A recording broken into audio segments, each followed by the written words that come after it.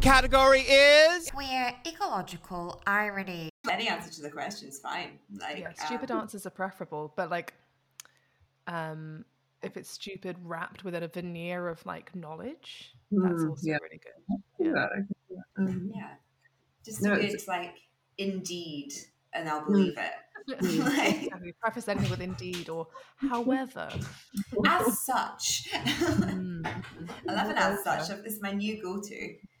Because Indeed was my classic, but now it's an as such because it feels like I'm not using Indeed, so it feels like I've made progress, but I haven't. See, today I've been trying and failing to write a conference paper, and I don't know why, but in every single analysis of the poems I'm looking at, I'm just like, here we can see. I'm just like, no one can see anything. Where is here? Stop being such a dick.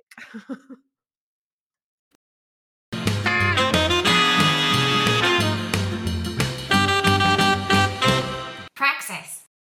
Hello and welcome to Lol My Praxis. Today we are chatting with bad environmentalist Dr. Nicole Seymour. Nicole is currently enjoying the delights of Scottish summer as a research fellow at the University of Edinburgh's IASH Institute, where she's finishing a manuscript on glitter.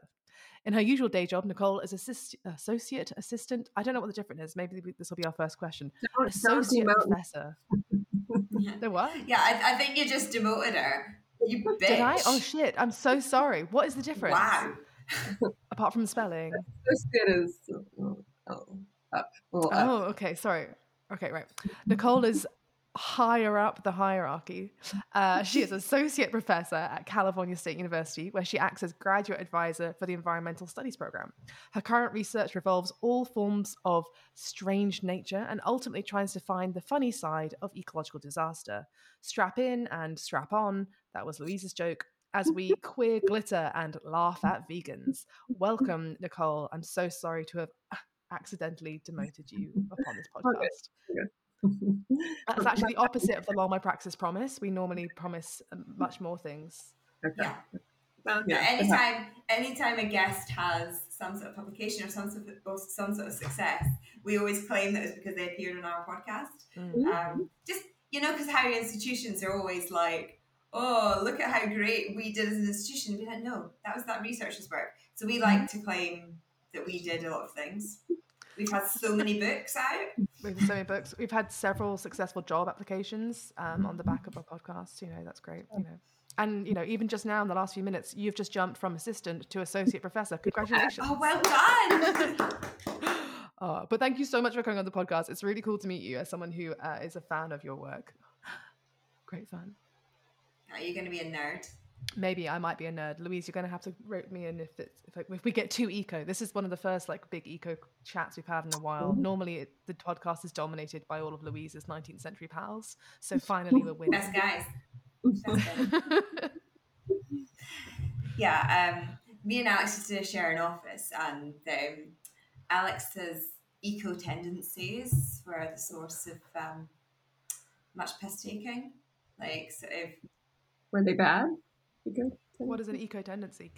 Just your general eco chat. We might have had a few sort of periods where if one of us was away from the office for a certain period of time, that we'd plant things on the desk. So I think, did you rewilded my desk, didn't you? I think you got a load of grass and just shoved it all over my desk. And we're like, oh, it's very important for biodiversity, Louise. I don't know what you're trying to say here. I don't know if you've ever played any stupid pranks on people that you work with. I don't know. Maybe we're just immature. No, I was just thinking though about when you said rewilding in your office. I haven't been in my office in a year and a half, and I'm sure there are things that have grown in there, but not as a prank. I'm sure something terrifying is going to be there to come in with a machete in August. So when they have reopened some of our offices sporadically over the last year, and I had my last cup of coffee in my office back in November, and I came back in March, and I forgot to clean the cup before I left. Well, to be fair, we didn't know that we were going to go into another stupid strict lockdown. Not stupid, they're very important. Stupid because I hate them. Make it very clear. But when I came back in March, the entire cup was a beautiful little ecosystem of itself. smell awful, ruined my cafetiere. So honestly, just ruined an entire days of work. I couldn't do anything apart from just, be sad about the state of my coffee cup. So there's probably something like that in mine. Yeah. That's a real first world problem. My cafetiere. Shut up, Louise. An avocado, a poem. Is this heaven, or is it Dr. Alexandra Campbell's office. So, Yes. Nicole, in case you don't know, because I'm not sure if you've listened to any episodes before, which totally fine if you haven't. Awkward. Basically, all of them, such a super fan. But what we do, because we don't have any money and we can't license any music, is that we like to provide and curate a specific jingle for our guests. So the name of the game is Name That Tune.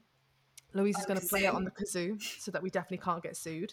You have to guess the song and then say a little bit about why it's possibly relevant, hopefully, to your research. And because Alex has changed the song just now, it might go absolutely tits up. So I think this is a better song. I mean, I think it's a problematic song actually, but All right, well. we'll discuss this later. Okay.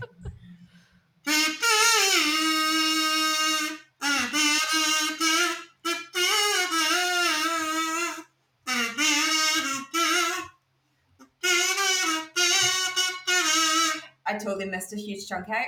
You missed the bit where she does the part where she says the title of the song. Oh.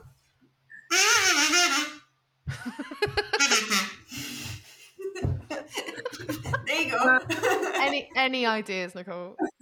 I was getting like a little bit like of The Harder They Come by Jimmy Cliff, but also mixed with What a Girl Wants by, I think, Brandy. I don't think either of those are right, but No, they're not. No. They're not right. Do you want to give it another go, Louise? Come on, try it again.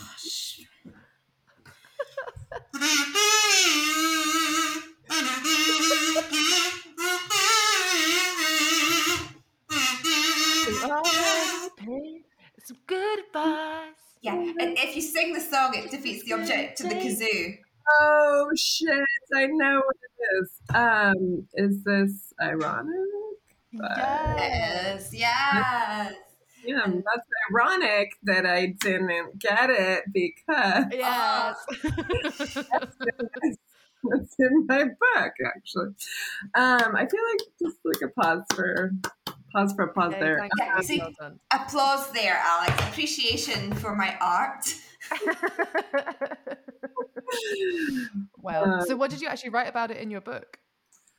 Oh, well, okay. So, you have to like define your key terms, etc. When you write things for academia. And So you used ironic to define irony, because I think that's the problem with the song, isn't it? indeed. And that was so I said something about how poor Alanis doesn't have access to the OED, but I do. And so I can. I'm sure she's very upset about all my privileges, but yeah, so I used her inability to define irony to define irony. And actually, what I was saying before, that is ironic that I didn't get it, that's actually not irony. So yeah, I think I've just confused myself and everyone. But yeah, cool. Good job. In the musical Jagged Little Pill, which is the Alanis Morissette musical, Why is there a musical for everything, and why do you know about them? because I'm fucking brilliant. And they are fucking brilliant. But apparently they kind of break character and they're like, but it's not ironic, is it? And they'll just be like, but it's a good song, shut up. So it's like a sort of meta theatre What moment. a vibe, watch you. Yeah. It's just shitty, but I guess, she can't call her song shitty and get it played on the radio. So everything she talks about is just ironic. So yeah, rain on your wedding day. Oh, sad. So what is it that irony? Why have I failed to function today? This has been my entire day. Why irony important? Why irony important to work you do, Nicole? Question mark. So, well, all research is me search. We know that. And I think Preach. that the book secretly, I mean, I really didn't know this at first, but upon reflection, I have a lot of political commitments, but I do not have the right affect for those commitments all the time. So I just, whenever I'm teaching like about climate change, I just got to be like, everything's terrible, ha ha ha, unable to, I can't keep a straight face because it's a defense mechanism to make fun of everything. And so I just decided to write an entire book about other people doing that, but really the book was just about me. So irony is important because it's a way to talk about environmental issues without alienating people or without depressing people, or to sort of register, disaffectation with the gloom and doom that dominates environmentalist discourse, and bring some playfulness back into the situation. And so I wrote a book about what I wanted to see in the world, which was more jokes, less climate change, more jokes. Yeah. I love that. Because I mean, like, in terms of the purpose of that, because I as someone who teaches like climate change stuff, it's really easy to kind of fall into a pit of like, here's a half an hour lecture of really depressing shit, and here's a really corny joke to end it with. Yes, everyone, don't worry, everything's gonna be fine. And like, is there a lighter side of climate change and ecological disaster? Where is the lull in ecology? Oh, I tried. How was that? That was terrible. How was it? No? Okay. It's terrible. Also, my dyslexia is really interfering with my ability to get that joke, so. I think ecology is definitely going to be the name of a paper you should give, Nicole. I like this, writing it down. I actually have a pen. No, the lull was that my alarm for the laundry was actually just going off right there. So interruption. I'm not sure if I came through. So it's not that there is, I guess I'd say it's not that like climate change itself is funny. I think just to be really clear, not funny. Sometimes though, sometimes. But no, we can find irony in the situation itself, right? So there's, insane human hubris, or I should say, certain humans, hubris of, science, 1950s sort of science, like, let's just dump nuclear stuff in the ocean, we'll never see it again, whatever. So, so there's a lot of ironies around the fact that, we thought we could control the world, and now the world is, turning back on us, striking back and whatnot. So I think it's interesting to think about the ironies in climate change itself. And then interesting to think about like irony as a tool to raise awareness about certain things around climate change, right? So using irony to make fun of the lack of action on climate change on the part of the United States or whatever. So I feel strongly that there's nothing inherently funny about climate change itself, but that we need irony as a tool to think through it. Yeah. So not a monster. But it is good when climate change happens to people we don't like. Other than that, it's fine. Yeah. When climate change made the frogs gay, perfect. Great fun. Really good fun. Yeah, that one's complicated. What do you mean? My analysis was spot on. It's a black fly in your Chardonnay, and isn't it ironic? Don't you think? No, and it's certainly not vegan either. We always ask guests as well before we get into sort of the real sort of internet, so your research, and basically ask stupid questions to clever people. We like to ask our guests for a boring fact about themselves, because when you go to a conference and they're like, that's interesting, or those horrible icebreakers, and we're just like, fuck that. Boring facts. You have to think about it, it's not boring enough. The first thing that came to mind, I could probably go more boring, but I don't know why this jumped to my mind. I used to be in Kiwanis Bowl. Don't know if that made it to the UK. What is that? What is this? Kiwanis, and it's like a quiz bowl thing. I don't remember why. I could Google, but let's leave it a mystery. I don't know why it was called Kiwanis Bowl, but it was like quiz bowl, so sort of like trivia, like in high school. So I'm like the trivia team for high school, but it wasn't like fun pub trivia, like, you know, name that tune or something like we just did. It was like, at some point I had to like memorize like the first 10 Academy Award winners starting in like the Best Pictures starting in like the 1920s. And then we go to these conferences, like, you know, I remember we went to like Wake Forest University one time, and then like there was a question, you know, it was like, what was the best picture of 1932, which I've now forgotten. But at one point I knew that. I don't know if that's boring enough though. Is that boring? Boring. And it's kind of akin to Louise. Weren't you part of the University Challenge team? I was the reserve.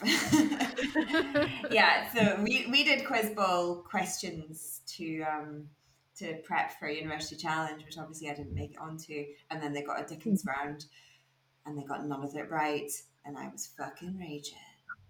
And you're just like tearing your hair out on the sideline. Put me in, coach.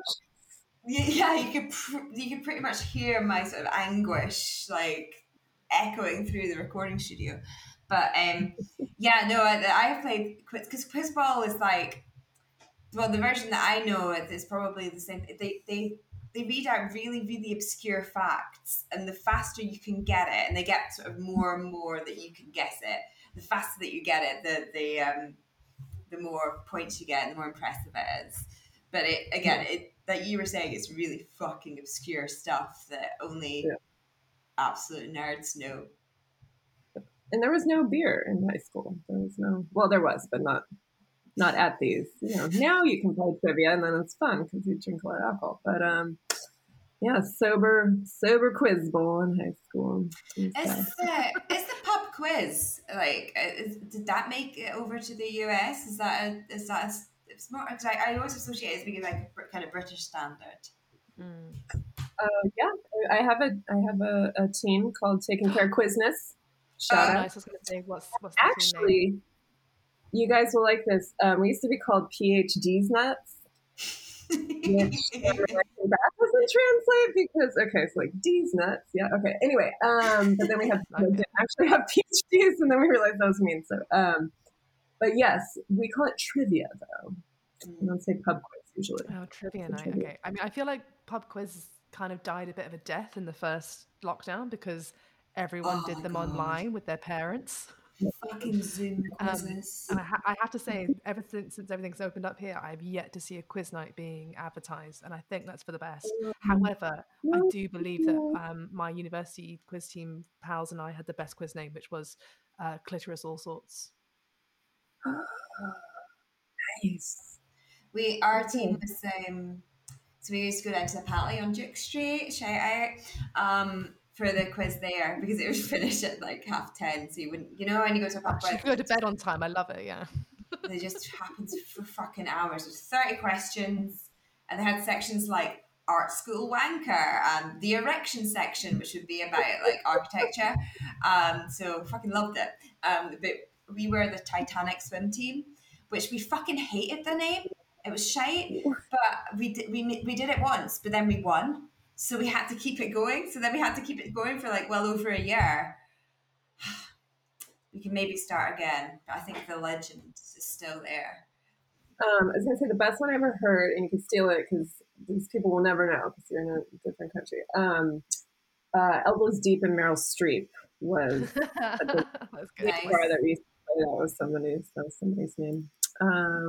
Yeah. Also, shout out to my friends who run a podcast called Trivia Time. It's not as good as this one. Just kidding. Yeah. In your face trivia time.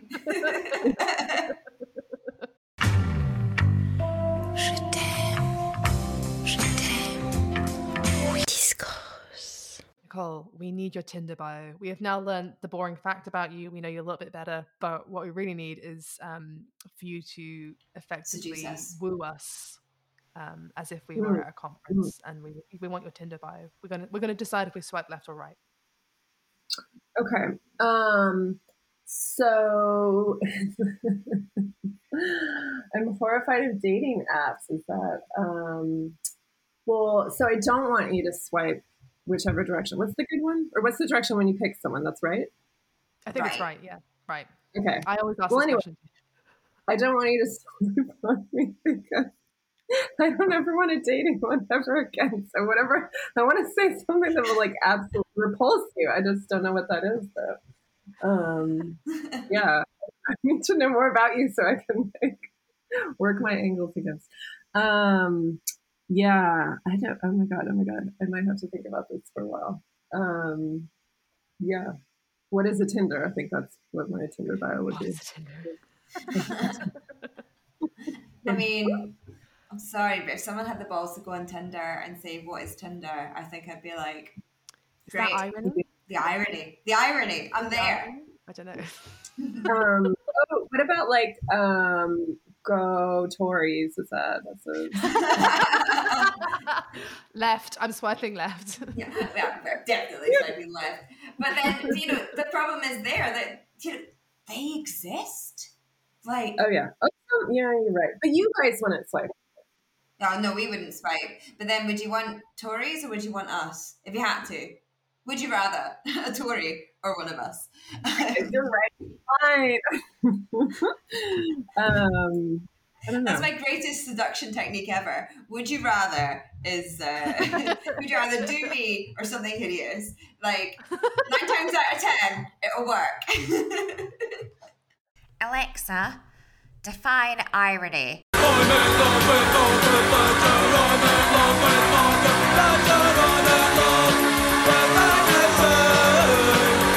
But like to keep on the Tory front for a minute, like so. You have to. I don't know how. Yes, I don't know how you found your kind of recent stint in the UK.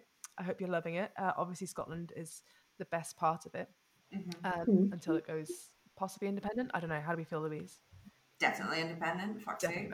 Okay, there we go.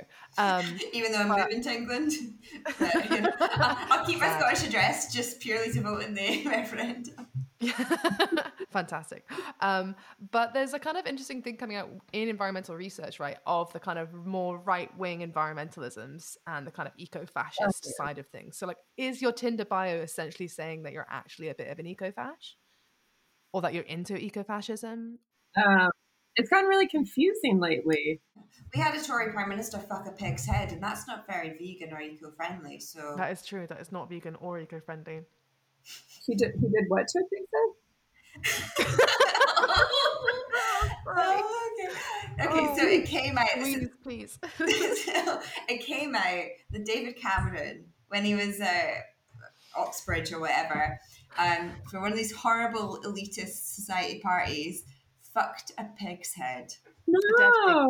Dead. If it helps, the pig was dead. It was dead, like It just doesn't like just an embodied pig's head. So And then what made it even better was that, like, when this came out, it was also at the same time that the Black Mirror episode came out, which was all about fucking a pig. So the British media went wild and still stayed in office. Wait. This is before he got it. He was already elected, and then it came out that he fucked a pig. Okay, because I was gonna say, like, I think like Republicans, that might actually be their like that could get you elected. Like if they came out curious about the timing there. But, well, So you know, what is an eco-fascist? Sorry, just to completely change the subject. I think the bandwidth is slightly iffy, but like, what is an eco-fascist? Like, because I'm always thinking like, oh, it must be like ecology is always left wing, which I think is very naive of me. Mm-hmm. Oh, there's some actual Nazi environmentalists, but there's a book about it. Now I'm forgetting the name of it, which is terrible. The Brown and the Green. I think that's what it's called. Yeah, because they were all about purity and a simpler time when things were more ethnically and environmentally pure. So yeah, no, there's a long history of it. I'm sure even before that, but nowadays there's like these people that are like, they're sort of like, saying like we have to stop like overpopulation, quote unquote, stop brown people from reproducing because they're taking up too many resources, even though it's actually the white people that are taking up all the resources. So yeah, there's a lot of people sort of practicing fascism under the banner of environmentalism, and there's I don't know, it's depressing. Do you want to hear more? So what's the difference then between that kind of bad environmentalism? Oh my God, I can't speak. What is the difference between that and bad environmentalism and the bad environmentalism that's actually funny? Because I don't think like ecofascism isn't funny. I mean, the gay frogs stuff was kind of funny, but not for those reasons. So yeah, where's the difference? What's the Yeah. So what I talk about in the book is I'm thinking more about environmentalism and sort of like the mainstream, like kind of what you're talking about, like the little bit lefty, Sierra Club, Save the Planet for Our Children, sort of sentimental mainstream environmentalism, buy a Prius, that kind of thing, and sort of thinking about bad environmentalism as a reaction against those kinds of things, right? So making fun of the sentimentality of mainstream environmentalism. I didn't really talk about ecofascism. I think that was like kind of like not on my radar, but yeah, no, it's well, and you did talk about the gay frogs, like so that to go back to it. Yeah, I mean, I think we have to use irony to talk about the gay frogs because, like, those people are not laughing when they talk about the gay frogs. They're like very concerned about the gay frogs. We have to make fun of the idea that gay frogs would be something to be concerned about. So, yeah, so we've got to bring the lols. They're deadly serious about them. The gay frogs. So serious about them. So obviously, gay frogs is like top of the agenda for these people. But wait till they find out about lesbian newts. I had a student write an essay on lesbian newts. It was fucking incredible. I just want to send it to the InfoWars website or something. Yeah, are there like ridiculous things that conservatives are getting themselves kind of are focusing on rather than focusing on the bigger issue? Because I presume that's what the gay frogs thing's doing, right? Yeah. It's instead of focusing on a bigger issue, they're like, oh my God, the gay frogs. How many times can I say gay frogs? But are there other like absolutely ridiculous things? Oh God. Well, they were like afraid of soy milk for a while because they thought it made men feminine. Yeah, well, that too. It's more delicious. But yeah, there was a whole thing about like men were gonna grow breasts if they drank too much soy milk, and then there was this weird. Actually, yeah, like the now I forget what state it is. I'm sure it's more than one state, but you can't put the word milk on like soy milk or coconut milk because the dairy industry was like. This is happening here as well. Yeah, there's like a big push of legislation because farmers are like, that's not milk. You can't muscle in on our dairy territory. There's that conservative ideology behind it where it's like, real men drink, I guess, the milk, real men drink milk from the udders of a cow, obviously, not from a coconut. Very clear how that works. But yeah, I don't even know what that stuff is called these days. Like coconut drink, I guess you have to say. Or, coconut drink. Coconut breakfast morning liquid. Coconut milk. It's just MALK. Like, so it's kind of what we're uncovering here, the idea that ecofascism or right-wing environmentalism is basically just afraid of queer ecology. Yeah, and they don't want to know about all these, like there are naturally queer animals, and they just like can't fathom this. There's the parrotfish is transgender or transsexual, I should say, but oh my God, yeah, they're very colorful, they're very beautiful. But yeah, they don't want to blame them. It disrupts their idea, right? That heterosexuality is natural. Because if other things are natural, then what does that make them? I don't.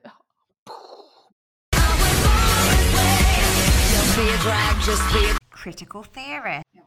What is the fundamental difference? Just to dial it back slightly, because I'm aware that people like my mother listen to this. So that's not a content warning. Say what you want, but equally, what is the fundamental difference between queer ecology and cisgendered heteronormative ecology? Is, as a queer person, am I inherently more ecologically engaged than Alex? It's very presumptive. Well, yeah, I mean, I think straight people co-opted environmentalism and science, evolutionary science. So there's a really good book called Biological Exuberance by Bruce Bagamill, and he talks about the parrotfish, he talks about these like trans and in queer animals, and how, you know, there's all these like stories from scientists being in the field and like seeing, you know, like two female, you know, bonobos or whatever, like rubbing up against each other and then being like, oh, what are they doing? Like literally not being able Just to friends.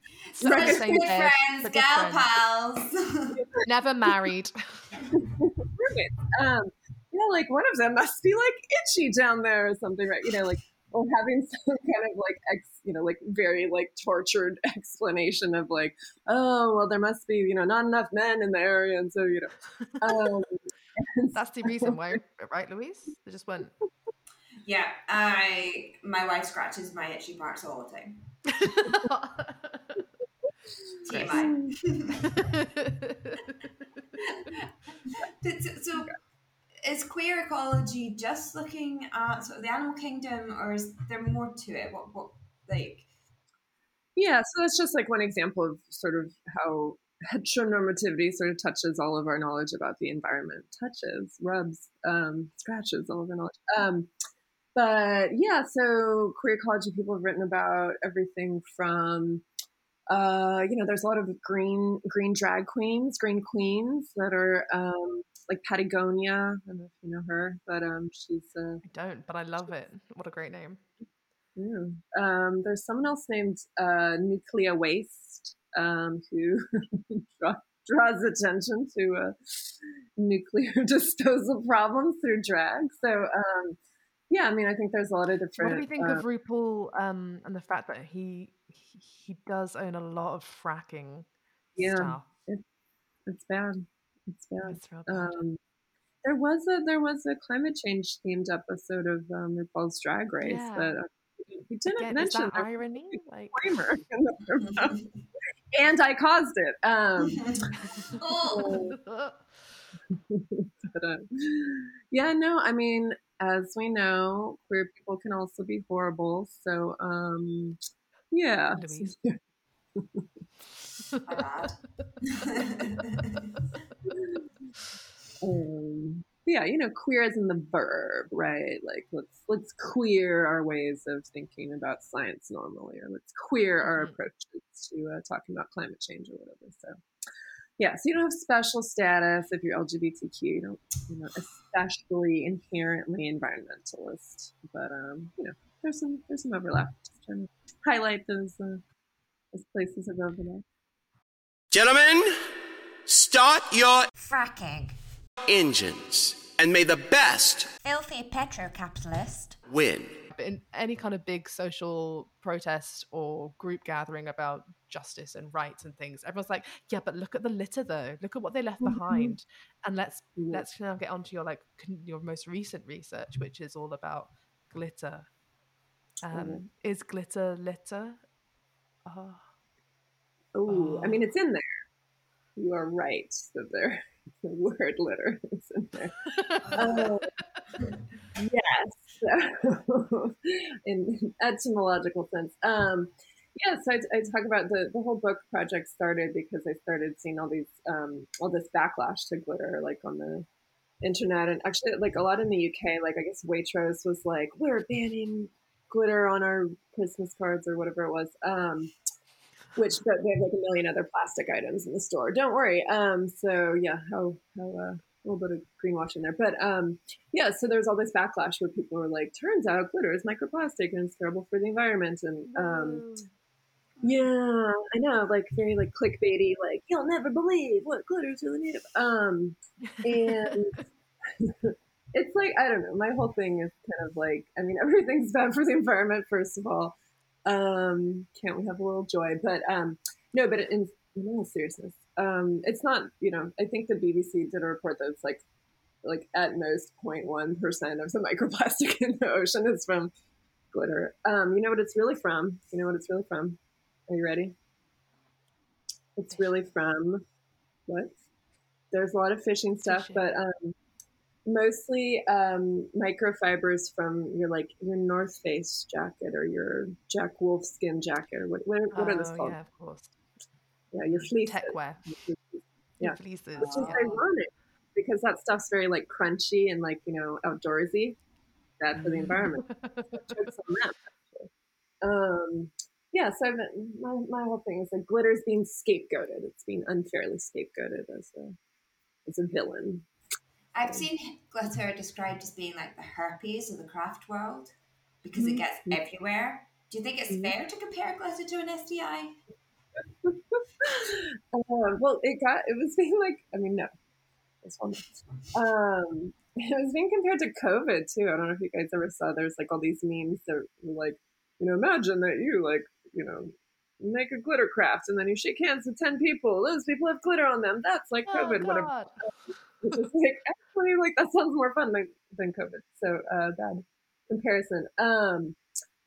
Yeah, I don't know. There's a lot of weird stuff about like the symbolism of glitter. Like I'm also reading about like the Trolls movie, and so they imagine like the trolls are like pooping glitter. So there's something about glitter that makes people think about like weird bodily processes, and that's on them. I don't really know why people go there specifically with glitter. They want to think about poop and disease and so yeah, so that's the thing. What other bodily processes have you come across? I'm literally racking my brain. The closest I can come to is that lol. Is the advert for have you seen the Squatty Potty? Oh, I've heard of it. Okay, so it takes basically it's like how kids need a little stool to sit on the loo because their legs are too short. Apparently, actually, adults, we should all be using little stools because it's better for our internal mechanics, shall we say. But the video that they show is basically of a glittery unicorn shitting a rainbow. So like I don't quite know how else to describe it because it literally just is a glittery unicorn on a toilet who's like looking really sad when trying to just defecate normally, and the over voice is sort of like, this is really bad for your sphincter. Or something like that, and then it's like now with the wonderful, and the person is dressed up as some sort of like Prince Charming. It's like, and now with the glory of Squatty Potty, and then the magical unicorn is like suddenly relieved of any pressure and just like starts shitting rainbows for days. You might want to add that. Yeah, no, I'll where's my pen? You stepped right over that stool pun. I just want to flag that. Thank you. It was a subtle one. It wasn't that subtle. I just thought I'd interrupted you that many times that I was going to actually let someone else speak for once. Wow. I'm growing. But what other bodily functions have you seen depicted through glitter? There's a woman that does a photo series. I want to say her name is Hannah Altman. I'm writing about her a little bit, and she does these like, there's one where there's like a lady like over a toilet, and like she's like, it's like the night after, and she's like throwing up glitter. This one where it's like there's underwear with like glitter on it, like as if she got her period or whatever. I really like, if you guys have any answers, like my manuscript is due in like less than 2 weeks, and I don't actually know what, like, I don't have an answer. Like, what is that about? Why do people like think like glitter is definitely not something, you think of being inside. It's not supposed to be inside you at all. It's supposed to be like maybe on top of things, but it's not supposed to be internal at all. I don't know what that's about. But, I'm trying to think, like, wasn't there like a Miley Cyrus like photo campaign of her basically like covered in glitter and eating loads of fruit as well, and that was like really sexual with glitter. Interesting. I don't know. It just sounds like Goblin Market. Basically, yeah, it was Goblin Market but with glitter. I don't know, maybe it's something to do with the fact that you're fundamentally just everyone's covering up bodily processes because there's still that source of shame, but it's like an explicit covering up by using glitter. It's like weird inversion of like, but we'd like to see the shiny things. Yeah. Like, there are people that do spray like dog shit on pavements with glitter as a kind of like a form of protest, be like, clean it up. Because it's like, if I have to look at it every day, it might as well be shiny. Might as well be pretty. So yeah, maybe something there, the aesthetic kind of thing of glitter. I think that's maybe also playing on the idiom of like, you can't polish a turd. Like, yes, I can put glitter in it. I can dazzle it. There was like a story about, maybe I should write about this too. Man, you guys are giving me too many ideas. I need to be done with this book. Okay. There's something about like people were upset that these like people were selling like glitter capsules on the internet, like pills that like were promising to like make your poop glittery, but then they like didn't work, and then people were like suing over this or whatever. Yeah, but there's this fantasy that like if like maybe we could just make our poop look nicer, and it's like no, just no, it's okay, it's okay. It's like, So- I don't know, what's the like? So it's basically just trying to, is glitter the antidote to the abject? Is that what we're saying? Mm, yeah, yeah. Nice. Oh. Think about Yeah. it. Yeah, Kristeva, take that. Glitter bomb Kristeva. Yeah, glitter bomb Kristeva. Because you also write about glitter bombs, don't you? Or that's one thing that was noted on your... Yeah, sorry about glitter bombing. I should also acknowledge that there is a wonderful book out called Glitter Worlds by Rebecca Coleman. I thought I was like going to be the first academic to write a book about glitter, and then I found this out, and then I was like, I have to murder her. But then it turns out she's really nice, and her book's really good. And I hate people like that. I hate people that are nice and good. I know. Like, worst guys. Like, I want to hate you. No, she's really smart. She writes about glitter bombing as well, and like I guess there was like a vajazzling thing, like where people are trying to put glitter on their vaginas. Oh, we know but, about the dazzling. You're talking to the people who are, you know, the UK is the home of Essex. Excuse me. Yeah, the only way is Essex was prime vajazzle territory.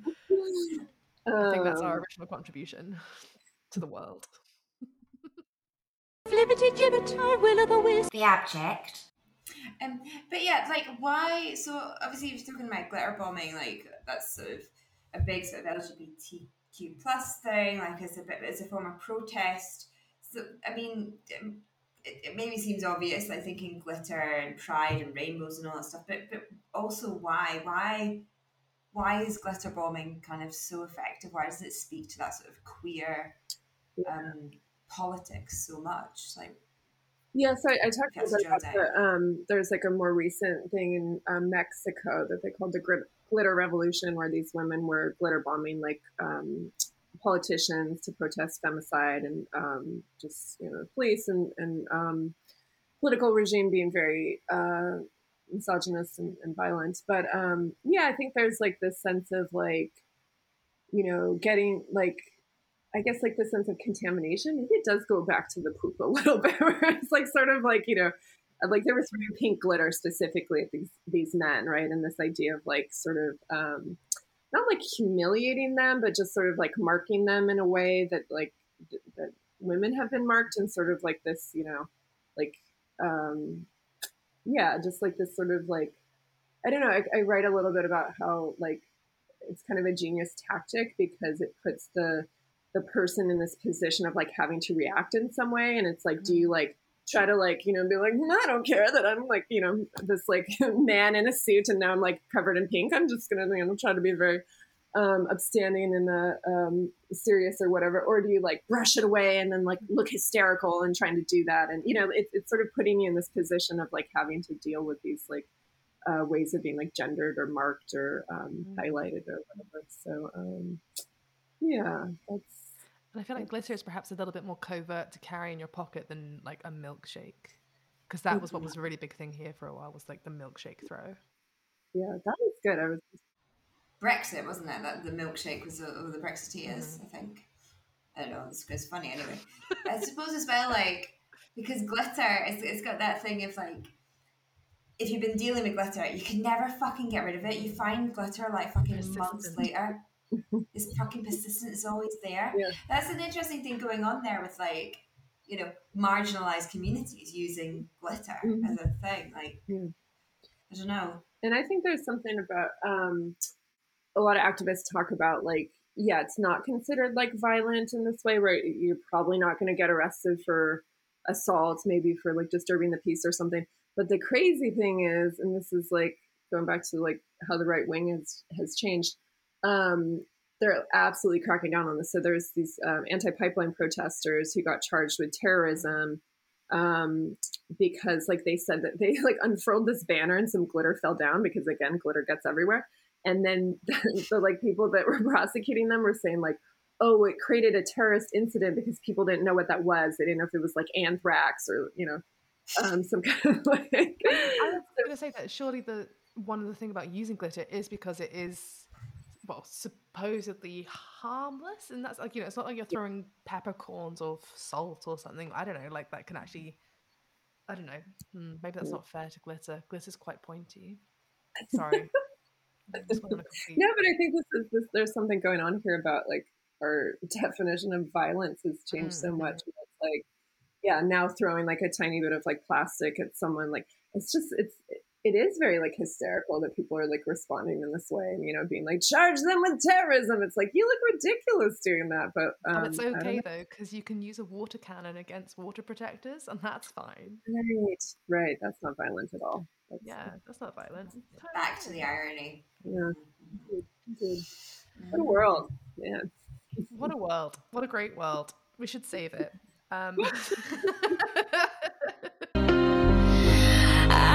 Vegan. In every single way, his words can bring me down. Okay, just to talk about like some of your other research though. So I was wondering about vegans. Yeah. So are they meat free or is there meat freed? Ooh. Trying to do an Oprah Winfrey there. I love how you put in the notes in all capitals. Whoa. Whoa. I was really impressed with myself. Were you silent? Were you silenced? Sorry. Thoughts? Yeah. Well, I did notice that you titled this episode Laughing at Vegans, and I would like to say maybe we can be laughing with vegans. Oh, that's the next question. Sad. Okay. Sorry to get ahead of. So why should we laugh with vegans? No, you skipped over the I made, which was at your expense, Louise. Oh yeah. Well, you may ask that if it's at my expense. It is at your expense. It's helpful. Okay.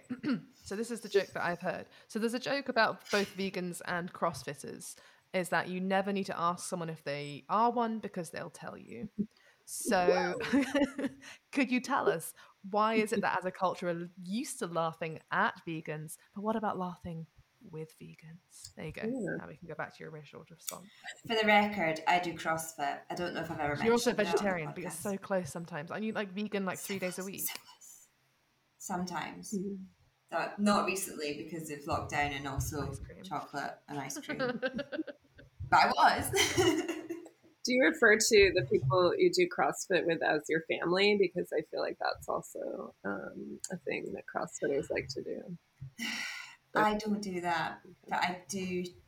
I've never called them my family, but I'm pretty invested. I mean, to be fair, I bring my dog to the gym and she coaches, and yeah, we're pretty invested. I very much drank the Kool-Aid. No, I'm just fascinated because I just feel like if you're paying someone like $200 a month, is that what you do with your family? I don't know. All families are different. But anyway, Yeah, it's good. We can still laugh at CrossFitters. I'm enjoying this. This is good. Yeah, well, I mean, I think it's almost too easy to laugh at vegans, so then we should consider laughing with them because that seems fresher, newer. But yeah, so I've written a thing. I wrote a thing about how various vegans, like writers, vegan cooks, vegan chefs, vegan comedians, have sort of been trying to satirize themselves, like get one step ahead, right? So you can't satirize me if I'm going to satirize myself first. So I'm really fascinated by this kind of this move of getting ahead of the ahead of the situation, just kind of like undercutting. And I write a lot about that in my Bad Environmentalism book, actually, is that the difference between the people I'm writing about and sort of mainstream environmentalists is that they are able to sort of laugh at themselves and like how they're like not necessarily perfect and they're not just, standing on the mountain wagging their finger down at people and recognizing their fallibility and all that stuff. So, yeah, so I'm now really into vegans that make fun of themselves because I think that's what you need. Yeah. Are there any sort of pithy examples? Like, so how does how do the vegans get one step up? Like, are there like where does that come from? Like, you know, they're just like, lol, you're gonna mock me, but equally you're eating a carcass. Like, is that it, or are there better examples? No, I'm interested in people that aren't doing that, because I think there's so much of that kind of like knowledge deficit hypothesis stuff where people are like, you know, you're eating an animal and like you don't know it. Like there's this like sort of claim that we've sort of forgotten. Oh, it's the absent reference idea. I think this comes from like Carol Adams, where it's like we talk about hamburgers. We don't say like I'm eating a cow for lunch. We say I'm eating a hamburger for lunch, or not even a hamburger. You say like I'm eating a burger. And that sort of, there's that vegan argument that I think is like very widespread, and I'm very over it, which is like, you don't know what you're doing, but I know what you're doing, and I'm going to tell you. And I'm like, I'm pretty sure people know they're eating a fucking cow when they're eating a burger. You know, they're not like, what is this? It's delicious. So I feel like we passed that point personally. And so, yeah, so I'm interested in these people, these comedians or whomever that are not pointing out that you guys are eating a carcass or whatever. They're just making fun of themselves and their own imperfections. And yeah, Julio Torres is one of the people I write about. He has this joke about, you know, people always ask me if I miss cheese, and I say, no, I miss my friends and I miss my family. That's a good one. Yeah, I think there was that. This is now making me think of the Frankie Boyle joke, which is like, yes, there's a vegan option, you can fuck off, which is a classic of the Glasgow comedy scene. But like, I like this idea of sort of the kind of self-deprecating vegan, because it seems very different to the self-aggrandizing narrative that gets put across a lot in terms of, well, particularly like online discourse or just generally kind of people discussing veganism. There's that sense of I mean, like, feminist killjoy is a thing. Is vegan killjoy a thing? Environmentalist killjoy? Like, I feel there's something going on there in terms of this, well, across your work, actually, with this kind of engagement with comedy and irony and all the fun things as being somehow an antidote to that kind of buzzkill element. Yeah. Yeah, no, there's people that write on the vegan killjoy, but I'm trying to write on like people that are trying not to be killjoys by sort of making fun of themselves. And yeah, there's actually a great article. Sorry, I'm getting like too academic here. I'm like citing things, but Stop. gross. About vegan camp. If our listeners can skip forward 10 seconds just while Nicole cites someone officially. There's homework involved here. Yeah, no, Amelia Quinn has a good article about vegan camp. It's like a slightly different argument, but her thing is sort of that, or their thing rather, that like vegans are so horrified by like what happens to animals in society that they actually like, I guess it's like the humor, like it's a comic relief argument that we need more camp, or that vegans need more camp because the world is so horrifying and we need like some respite from like the reality of like factory farming and stuff. And so she writes about these, or about these moments. Trying to find some lulls in the horror. I guess it's the same thing I'm up to, I guess. I think that's what you should change your academic bio to, quite frankly. So finding lulls in the horror. That's my Twitter bio. Sorry, not my Twitter, my Tinder bio. See, I don't even know what a Tinder is. Tinder bio. That's much better than I am a Tory or whatever it was. Wow. We've come a long way. Yeah. And just as a tactic then, so to take the piss out of themselves, or, you know, does it make a difference? Is there a measurable difference made, or is it still kind of early days and it's interesting to reflect on that process of sort of turning the tables, or do you think that there is a difference being made? Louise? I am asking about impact right now. Impact factor. Is your contribution to knowledge timely? I was going to say, the good news for me is I'm not a quantitative researcher. I'm a qualitative researcher, so I have no idea if anything I'm saying is like, you know, true in any sort of verifiable sense. But that's why people want to destroy the humanities, because a sham. But no, I don't. There is research that shows that it's all about like storytelling. It's about emotional imagination, empathy. Read a book, empathize. Exactly. Yeah, it's not about throwing facts and figures at people. So so I suspect.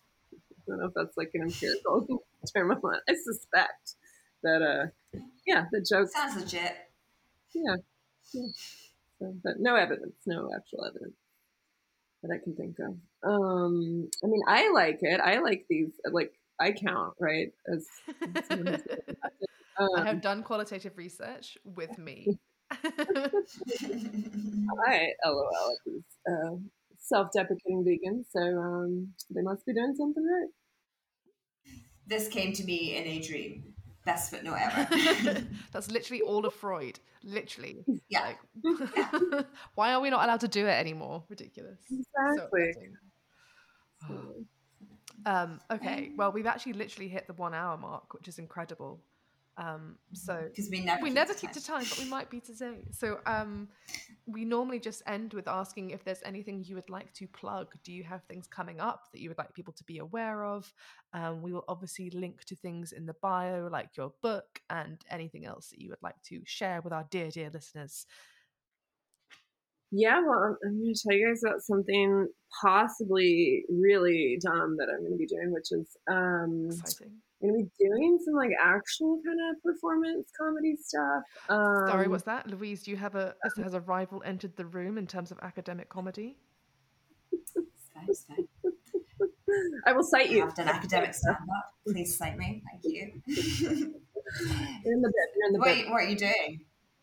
Well, okay, so I literally just got roped into this by the great Jenny Price, who is a member of the LA Urban Rangers, who dresses up like a park ranger and gives people tours of the cement playground of Los Angeles. But she's a genius and a comedy genius, and she wants me to do an ASCH panel with her and a couple other folks, and we have to have like a character, and so I think I'm going to be a sales rep for Anxietera, which is going to be a new digital tool to help universities outsource the work of managing students' climate anxiety so that they can focus on the work that really matters, which is graduating and maintaining state funding.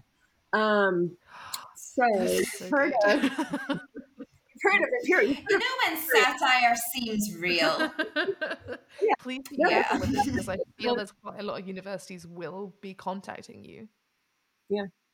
So I might actually pivot. This might be my third act, is quitting academia and making some money for once. But no, yeah, I don't know if you guys were privy to all these like things, these like anti-cheating software that like came out during like the Zoom teaching era, where it was like clearly the worst thing for students to do during a global pandemic where there's like mass death would be to like, I don't know, Google things when they're taking a test. And so they're so this one, I like could not believe this is real. Panopto. Oh, I know. Love the name, right? It's so they thought great choice. Great choice. I don't know what they were doing. We've been Long My Praxis. If you like what you heard, you can subscribe on iTunes, Spotify, or wherever you get your podcasts. Don't forget, a 5-star output deserves 5-star reviews. No reviewer 2 comments, please. Shout out to our biggest fan and most consistent listener, my mother, Faye. You can get in touch with us by emailing longmypraxis@gmail.com or finding us on Twitter @longmypraxis. Today's episode was brought to you by the letter V for vegan. And the number Hundreds of thousands of tiny little bits of glittery plastic. Our shape this week is A transgender parrotfish. Remember to tell your friends, with apologies for cross-posting. Bye!